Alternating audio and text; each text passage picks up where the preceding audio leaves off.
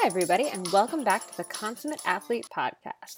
I'm Molly Herford, and my co-host Peter Glassford is unfortunately not with me this week. However, we have a super exciting guest, and since she's talking about women's stuff, I guess it makes sense that I'm the one introducing it. Laura Powers is one of the coolest people I've ever met. She lives up in Collingwood, Ontario, and we met her because Peter works at the same gym as her, Active Life. So, one of the most frequently ignored muscles in the body is the pelvic floor. It's hard to work out, it's impossible to see, and until you actually have a problem, it can be difficult to comprehend the importance of taking care of it. So, to find out why it's so important and what you can do to keep your pelvic floor in tip-top shape, I talked with Laura Powers, who is a physiotherapist living in Collingwood. She's been focused on helping women, primarily athletes, correct their pelvic floors for the past few years and considers educating the public on the topic to be one of her primary passions. So today's podcast is super exciting. We get into so many topics that I feel like very rarely get talked about, especially, not in public. Sometimes it's more stuff you maybe chat about with a couple of really close friends, but you're just not really discussing with people who, might have some expertise in the subject. Really interesting new field of study. I'm so excited that she was on to share some of her thoughts, and I think she's just awesome, and it's a really fun one to listen to because she's hilarious too. So, without further ado, I'll give you Laura Powers. Enjoy the podcast, and let us know if you have any comments or questions about pelvic floors.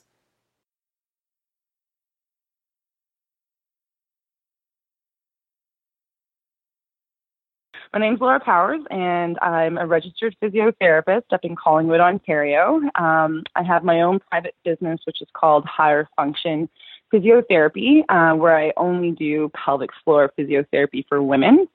And then I also work at Active Life Conditioning, where I do more orthopedic physiotherapy, do some conditioning training for groups, as well as personal training, exercise rehab, and work with a variety of age groups and gender. So it's a really good, diverse sort of demographic that I get to work with that kind of keeps me on my toes and allows me some variety and some excitement in what I do. So I started practicing physio about 6 years ago now, which is crazy.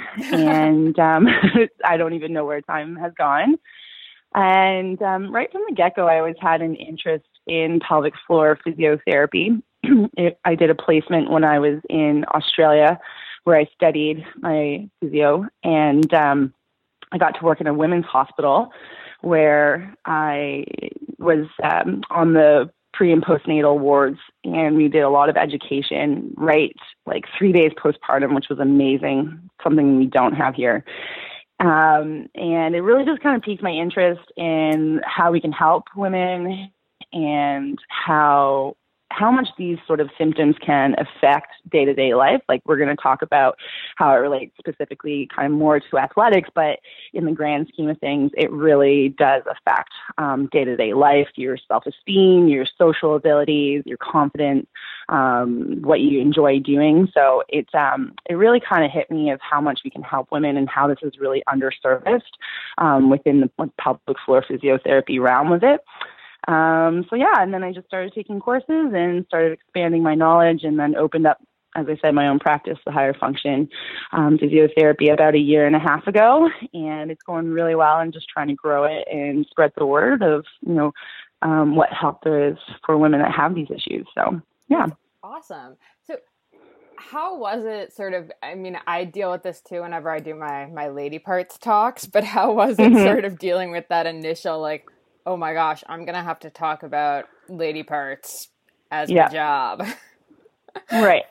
I think I've kind of always been fairly comfortable with my body and talking about it. So personally, I had a certain level of comfort, but, it's kind of, it becomes the sort of medical part of it, and you have to discuss it, and you have to be comfortable with it to make your patients comfortable. So I really had no choice, really, but to get comfortable with it.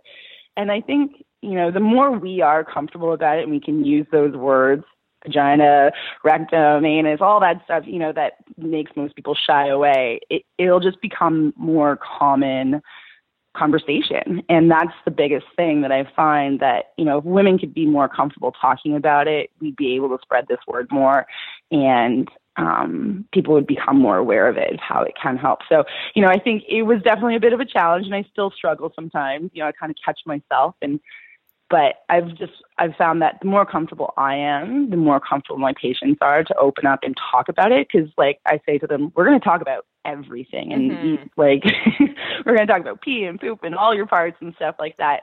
And then they just seem to open up way more. So I kind of force myself. Yeah. Yeah, for sure. I've definitely noticed that during my talks. Like the longer I go on about stuff and start just forcing it, then people get used to it. And it's a process, but yeah. All right, so let's dive in then. What are some of the most common pelvic floor issues that you see in female athletes in general? Yeah, in general, I mean, I guess it is really dependent on their sport that they do, but any sport that involves sort of impact, or heavy lifting or bracing. So say running, gymnastics, CrossFit, anything where there's that really dynamic exercises. The main things that I'm going to see is stress urinary incontinence. So that's involuntary leakage of urine under pressure. So when you jump, you have some leakage. When you run, you have some leakage. Heavy lifting, you have some leakage. Box jumps, burpees, all that stuff. So that's probably number one. What often goes with that would be prolapse. So women will describe that as like heaviness vaginally or pressure, just some sort of sensation down below. That's not pain. It's just more discomfort. And again, that's sort of more associated with the weakening of the vaginal wall or of the prolapse. So that stress urinary incontinence and prolapse can go hand in hand, or they might not have either symptoms with the other. But that's definitely more with those impact activities. And just, 1 in 4 women actually have some sort of urinary incontinence. So if we take athletes, we can kind of expect sort of the same thing with that too. So. Okay. Yeah. Okay. And then cyclists in particular was sort of my other question. Yeah. So the thing with cyclists is obviously it's a low impact. There's no jumping. So the stress urinary incontinence is very low unless they have it with some sort of underlying like training or something like that. But the main thing we see with them is some sort of, or could see, I should say, is pelvic pain, numbness, sexual dysfunction, like they just can't get orgasm like they used to since they started cycling, stuff like that. And it's mostly due to that compression, that prolonged compression onto the saddle. You have all your nerves that innervate your pelvic floor, the veins and arteries that sort of circulate the blood through. And when that gets compressed, it can create different sensations into the saddle area. And that's more likely what we'll see is either like deep inside pelvic pain, numbness, sort of just superficially, or again, that sexual dysfunction. So, yeah. Okay, that sounds fun. Yeah. So, I mean, obviously that stuff is all kind of, red light is flashing like, seek help. But are there any kind of early warning signs that a woman could kind of be paying attention to as an athlete for when she should start thinking, oh, my pelvic floor could use some work? Yeah, I mean, definitely as a woman or a female athlete that's had babies, you should be doing pelvic floor exercises or seeking some sort of like preventative treatment, because childbirth is a fairly high risk factor, obviously, for pelvic floor dysfunction. So if you've had kids and you are an athlete, I would advocate you should probably seek some sort of guidance anyways. What I tend to see is that, in terms of early signs, basically all your symptoms that I just described will start off as infrequent or small amounts. Okay. If it goes sort of unaddressed, it just gets worse. So you'll have more leakage. It'll happen earlier in your workout.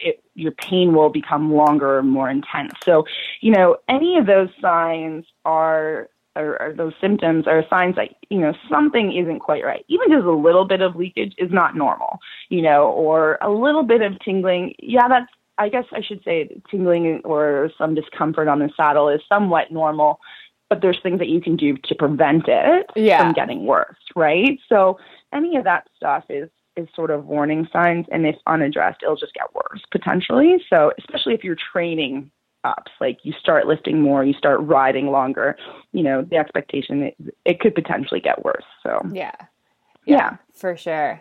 And then, so if someone does say, okay, I think I, should see someone even as preventative measures, what certifications are they looking at? What are they looking for? Because until I met you, I honestly had no idea that there was someone that could help me with my pelvic floor. Yeah.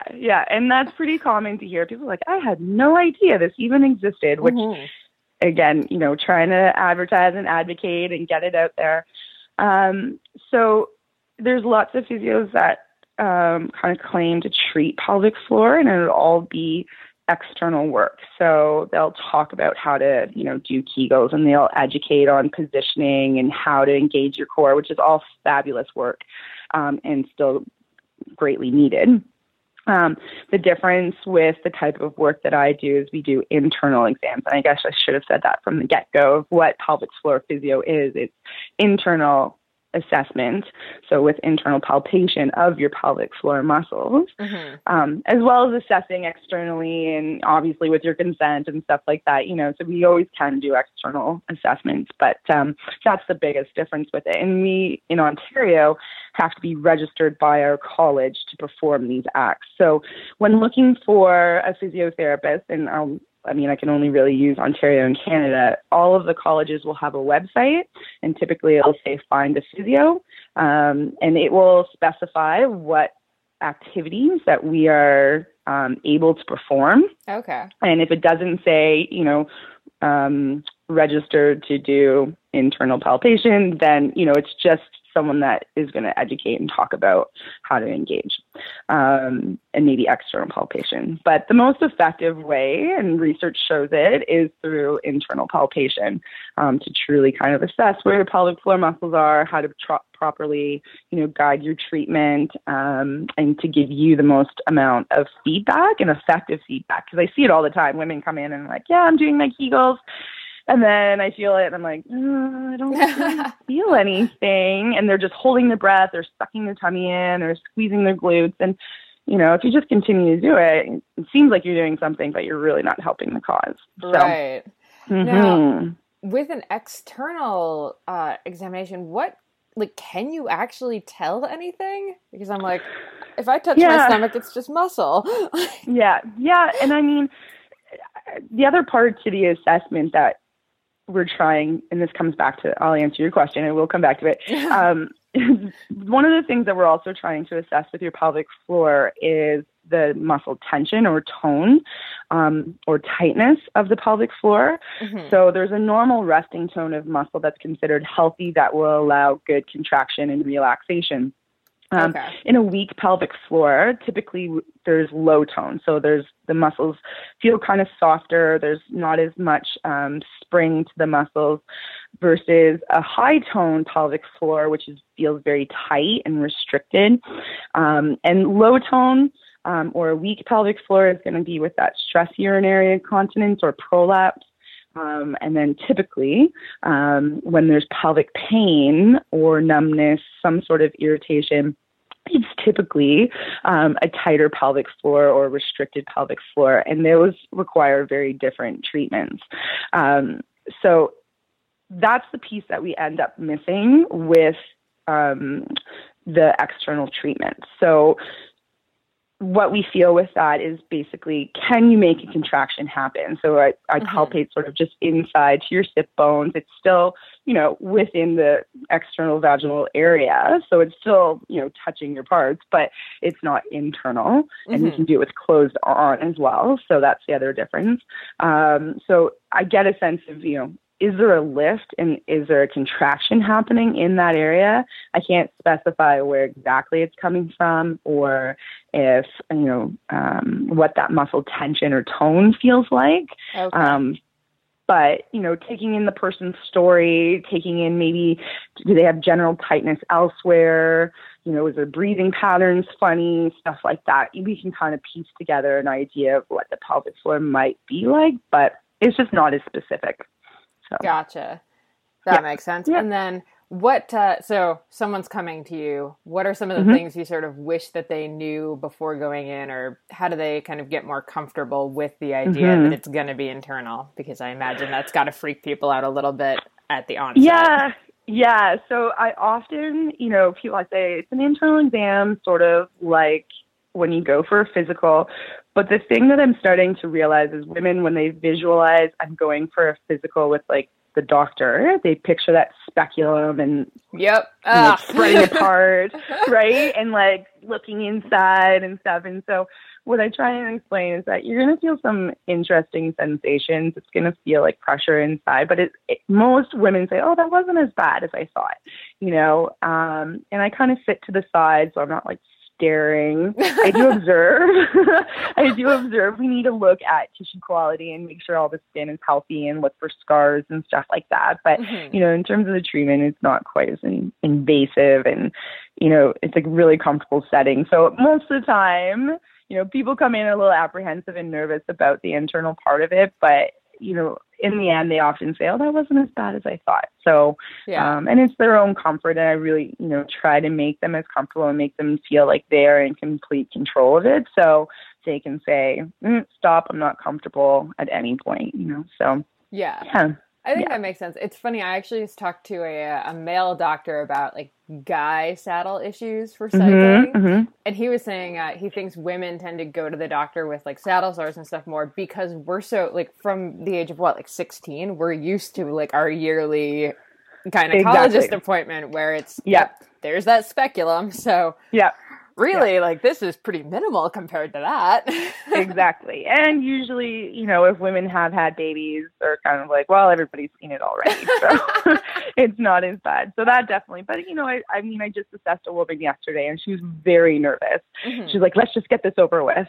And in the end, she did say, she's like, okay, that wasn't as bad as I thought, So, it's pretty common for the people to say, I'm a little bit nervous about what this is all going to entail because it's not something they think they're coming for physiotherapy. And it's not your normal or typical, sort of physio session. So, yeah. I think, having seen you, working with clients at the gym, not doing that, but otherwise, I think you have a good kind of manner with people that makes them feel a lot more at ease. So, well, and that's the thing. If you we go back about talking about it, if you're really nervous and kind of like, they're going to feel that. They're going to pick up on it. So, you kind of just make it light and casual and, talk throughout it, so, try and make them as comfortable as possible. So that makes sense.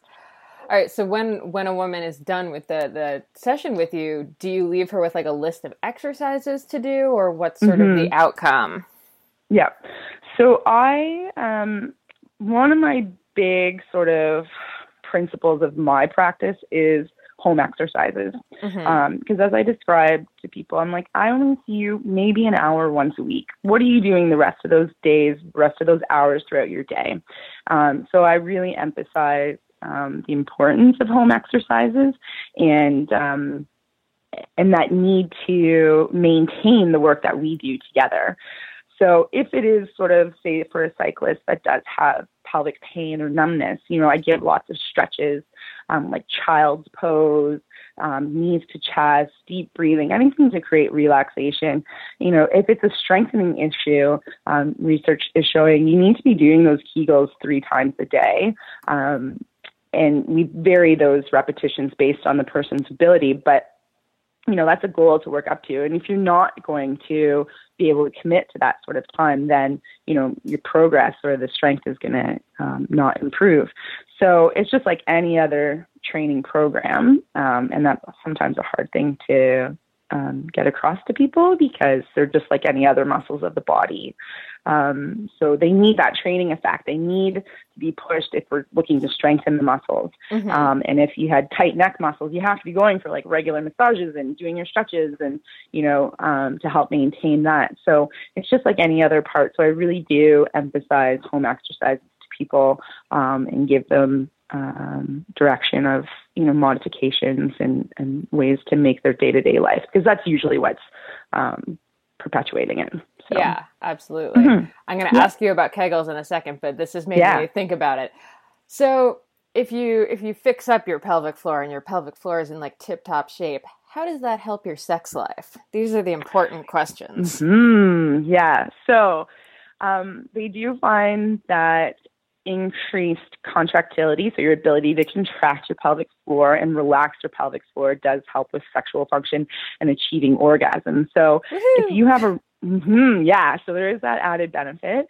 So, and again, I'm talking about females. There's a little bit varying information. Well, I shouldn't say. We can help with some sexual function in men, but if it's like true nerve damage and there just is no kind of filling of the penis, then we can't really help it. So if it's more just like, how do I contract my muscles? How do I get them stronger to create that tension?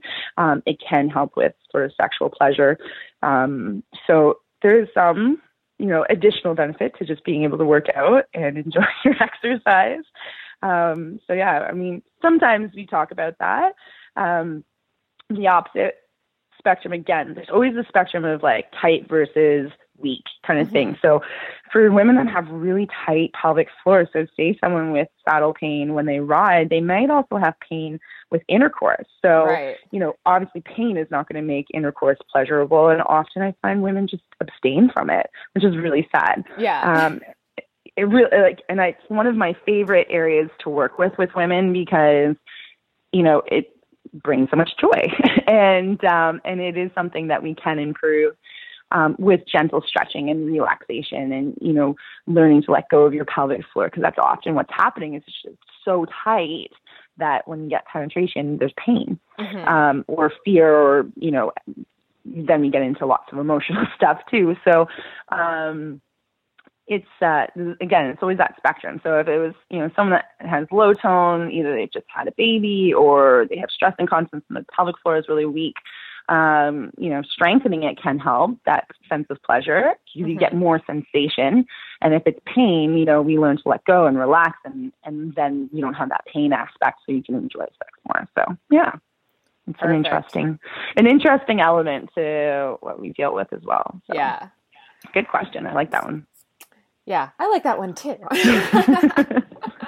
All right, let's get back to Kegels. How do you know if you're doing a Kegel right? Yeah. So you often don't.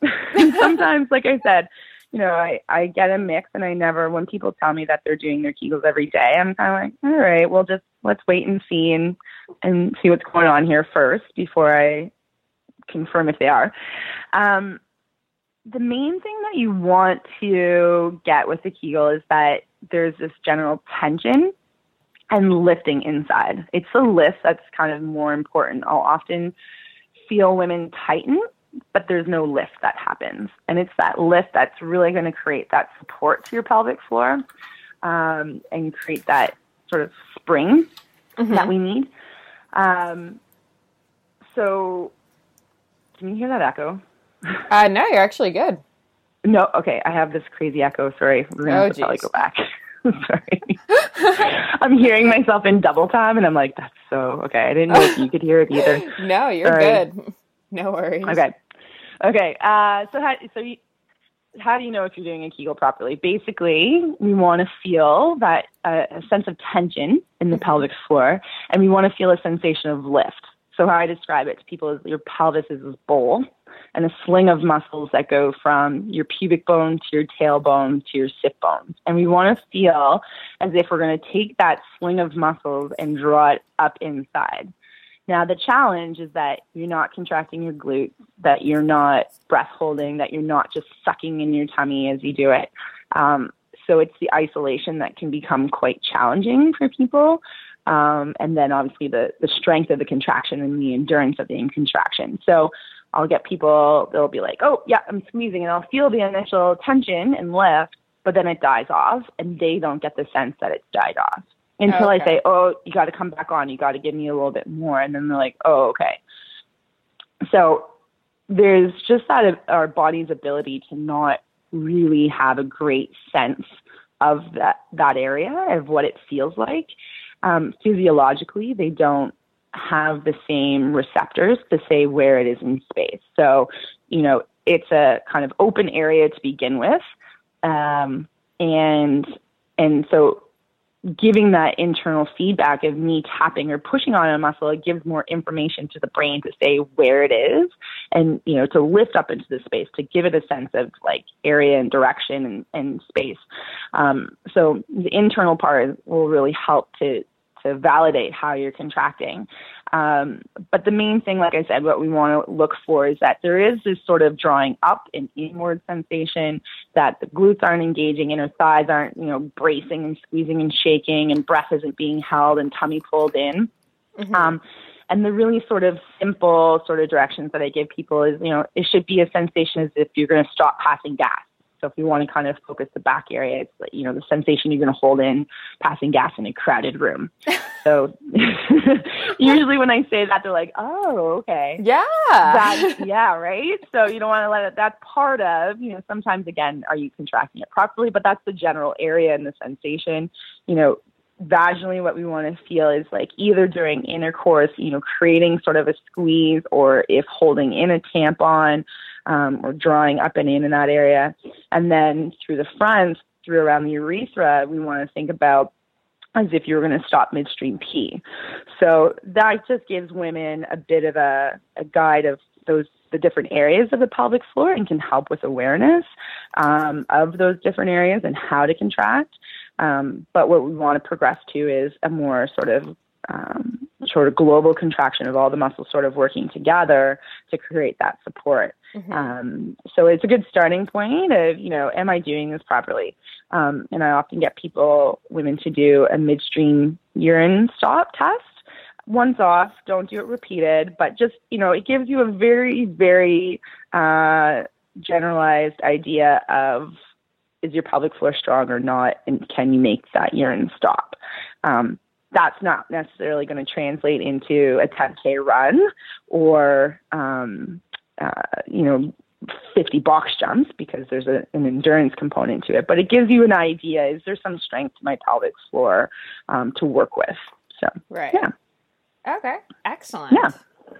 All right. So let's skip to pregnancy, which is a thing that I don't want to skip to personally at the moment, but so we're skipping there. How do you know how and when to train without risking damage of the pelvic floor? Is there any kind of good rule of thumb? Yeah. So a lot of information just on general exercise for the pregnant mom comes from the American College of Obstetricians and Gynecologists. So they set out some guidelines on exercise in general. So they outline contraindications to exercise, warning signs of, maybe you need to tone it down, or maybe exercise isn't safe, and some safe exercises to be doing. The other big thing is, you need to have clearance by your family doctor or your obstetrician to make sure it's safe for you to be doing exercise, regardless of if you're a high caliber athlete and stuff like that. I think it is still important just to make sure that you and baby are safe, that, you have some sort of physical before you either continue with your training program or start your training program. Sure. So, the main thing is, like, if you have, in terms of damaging your pelvic floor, if you have any dysfunction, whether it be pain, stress, incontinence, urgency, frequency leading up to your pregnancy, you should be extra cautious and have some guidance during this pregnancy if you want to continue your exercise.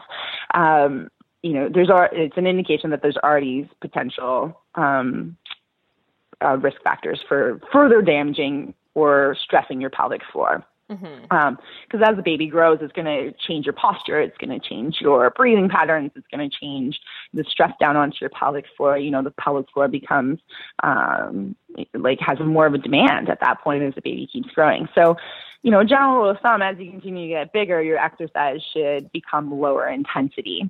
If we're talking more like the running, jumping, lifting, that sort of thing. Right. In terms of a cyclist, we need to consider the risk of falls. Right. And the change of your balance as your tummy grows. So, there's, up to 3 months, you're usually pretty safe. But, as your tummy starts growing and your center of mass starts changing, and the risk of falling could, harm the baby more, you need to really go to that lower intensity, less risking exercises. So, I strongly encourage women to continue walking, hiking, running up to a certain point, strength training. You can definitely keep lifting weights, and research is showing that, there's minimal risk to the baby and the mother with exercise training, which is great. And it does often help delivery as well. The more fit you are, often better labor you're going to have as well, too. Makes sense. So, yeah. So, in terms of damaging the pelvic floor, again, your body will also tell you, so either you're going to start feeling more heaviness or pressure if you are doing sort of more impact exercises like jumping and running and stuff like that. Or you might start experiencing pain, and it's an indication, not that you necessarily have to stop all exercise. Sometimes the pain does make women have to, but it's a sign that, okay, my body is not strong enough right now, or it's working too hard to try and do this, or there's some sort of imbalance that is being heightened because of the pregnancy. And often, it's just, I've had a few women where they've come in, they've had pain. We do some either balancing exercise, like rebalancing, I should say, of the pelvis, strengthening exercises, core strengthening, hip strengthening, Kegels, and their pain improved, and they're able to get back to their activity.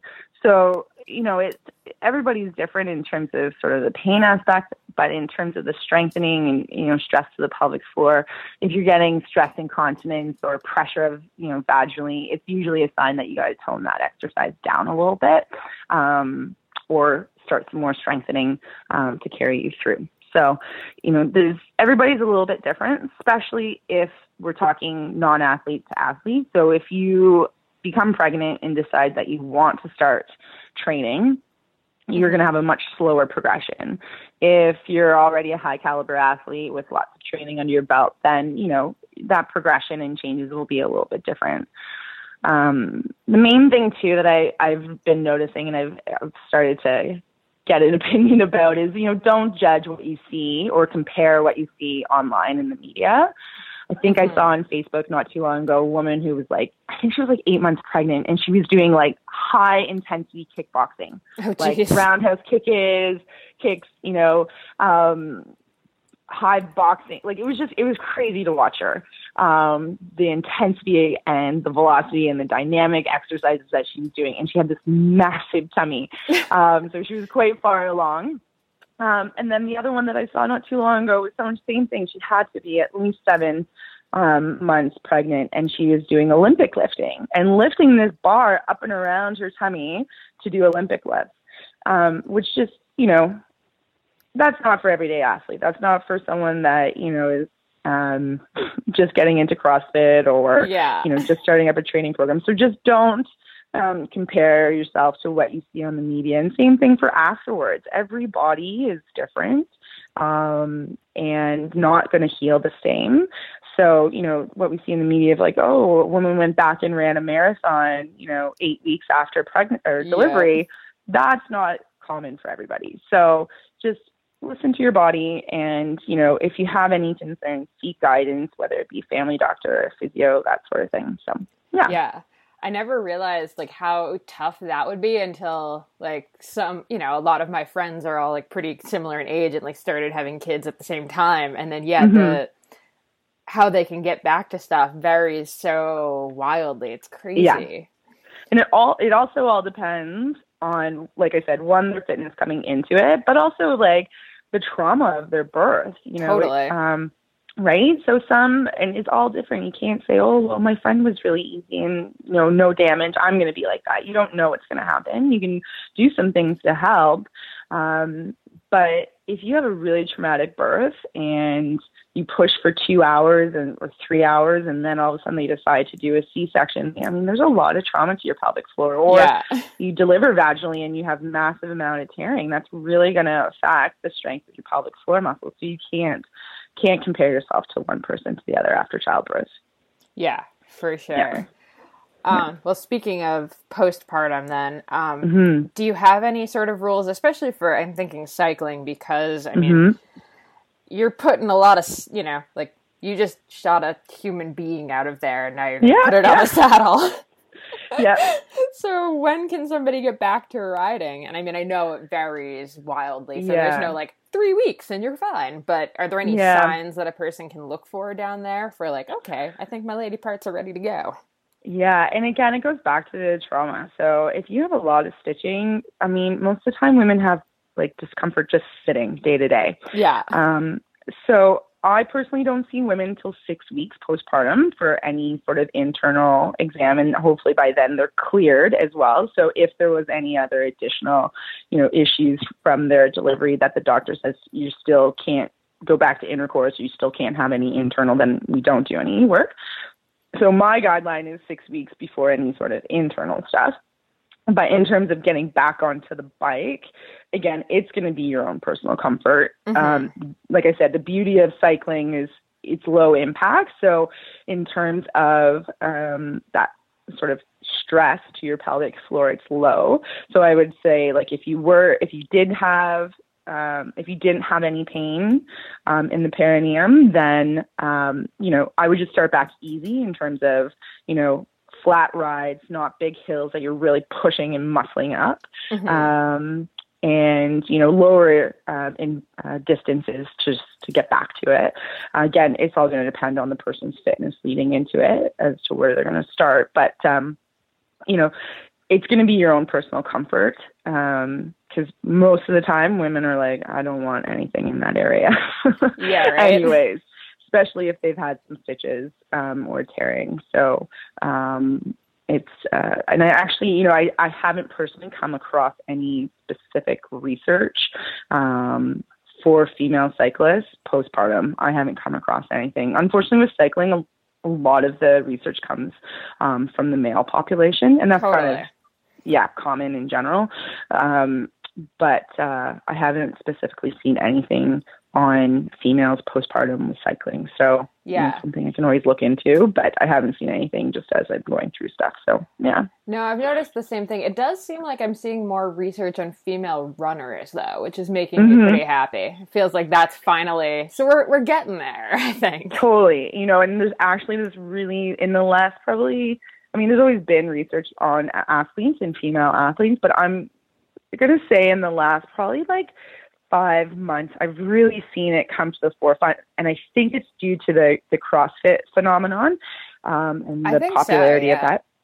Yeah, and all the issues that with jumping and the skipping and stuff like that. It's I feel like that's what's kind of spearheaded a lot of this research on female athletes. It's been there because I was just looking in prep for this talk, some of the research that was out, and there's stuff back in like the early 2000s from one of a pretty prominent researcher, Carrie Bow. So it's been out there. They look at it in terms of gymnasts and runners, but I feel like there's more. There's courses I'm seeing on it now, specifically like pelvic floor and the female athlete. So it's coming. It's like there's more out there, which is great to see. That's awesome. All right, before I ask about the guys side of this, we just talked about a ton of stuff. So if you were to maybe say your like 2 or 3 key points that like female athletes should know about pelvic floor health, what are we looking for? Okay. So my number one thing is leaking, having incontinence is not normal. It's common. That's the misconception. People are like, oh, my friends do it. I had a baby. It's part of womanhood. It's supposed to happen. It's not. It's not normal. You're not supposed to. And all the commercials that make you think that it's normal and you can just wear a pad and nobody will know, you still know. And so that's number one.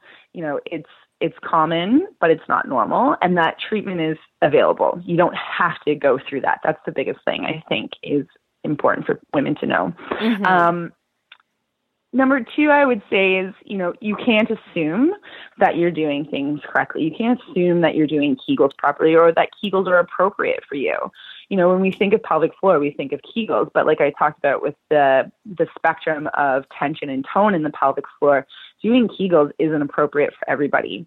So if you do have pain, if you do have numbness, if you do have, or you're struggling to be able to do them, maybe it's because your pelvic floor is actually tight. Right. in which case Kegels aren't appropriate. The example I give people is, if you had neck tension and your like upper shoulders were really tight and, someone told you, well, you should do 50 shrugs a day, like lifting weights, 50 shrugs.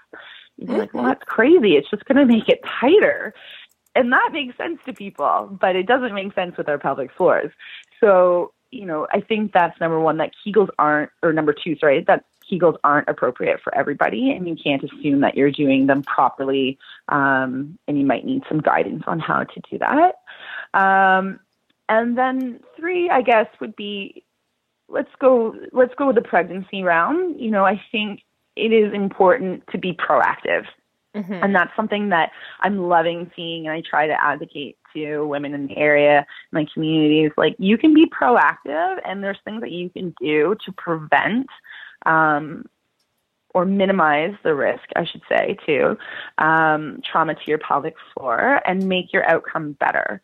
So if you have a better handle of how to engage your pelvic floor going into pregnancy, it's going to help you afterwards. So, a sense of being proactive is going to help you in the long run, because that's what we see. It's when women start heading into, either postpartum, they've had multiple children, or they're heading into menopause. That's the typical demographic that I see. So being proactive with your pelvic floor and preventing problems before they happen is the other kind of word of wisdom regarding pelvic floor physio. Yeah. Perfect. And then my last question, because we've talked a lot about this, idea of internal work and Kegels and all that kind of stuff, but for the men out there, what's the deal with the male pelvic floor? Yeah. So I personally don't treat men. It's just my own kind of comfort level and focus. I like working with women and their sort of issues, but I have worked with men in the past and been educated. And so, the male population, we're not going to see prolapse. We're not going to see the same sort of pelvic floor damage as we do in women just by nature of not giving birth. Right. But they can still have incontinence, and they can still get pelvic pain. They can still get irritations of the bladder and sort of some of these other systemic disorders that we see within pelvic floor physio. And they still do internal work. So it's just a different opening. They go through the rectum and the anus. So it's a different treatment. Usually the population is going to be, a common population, I should say, is post-prostatectomy. So if they've had prostate cancer and they've had the prostate removed, there can be damage to the urethra and to the pelvic floor and to some of the nerves. So that's a really common population, as well as pelvic pain. So again, in terms of the athlete, cyclist, that's again, like I said, where a lot of the research in terms of saddle compression comes from, is in the male population. So like all the guys in the Tour de France and stuff like that, they probably have some sort of pelvic floor dysfunction in terms of numbness, pain, erectile dysfunction, and again, it's from that compression of on the saddle. So, talking about positioning, talking about saddle styles, changing positions, stuff like that. So that's the male population. It's similar, same exercises, slightly different cueing in terms of pelvic floor, and obviously different palpation with the treatment. So, that's sort of in a nutshell with the male population. But again, it's not something that I've treated a lot of. But those are the sort of demographics that I have seen. Yeah. Okay. Yeah. Perfect. Yeah. I think that's all I have about pelvic floor. Is there anything else that we didn't touch on that you desperately need the population to know? I think I've gotten all the points across. I think, the main thing is talk about it. Talk to your friends about it. That's how the word spreads, and that's how people get better. And don't be afraid to look for information. Don't settle with symptoms that you think are bothersome or interfering with your life. Look stuff up. There's lots of new emerging information out on the internet. Some good, some better than others. But most areas have a pelvic floor physio. Most provinces have a pelvic floor physio. at your access. So it's just finding that out and talking about it and letting people know that there is treatment and there is help, that you don't have to kind of suffer through these symptoms. So, yeah. Awesome. All right. Well, thank you so much. This was super helpful.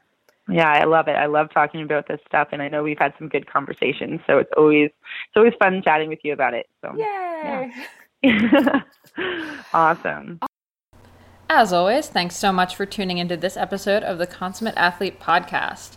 Please let us know what you thought about it, how it's impacted you, or changed the way you're training. You can let us know in the comments over at consummateathlete.com, or you could let us know over Twitter at Molly J. Herford and at Peter Glassford. And of course, if you liked the episode, please leave us a review over in iTunes. That would be super helpful. Thanks so much for tuning in. Have a great week, and we will see you next time.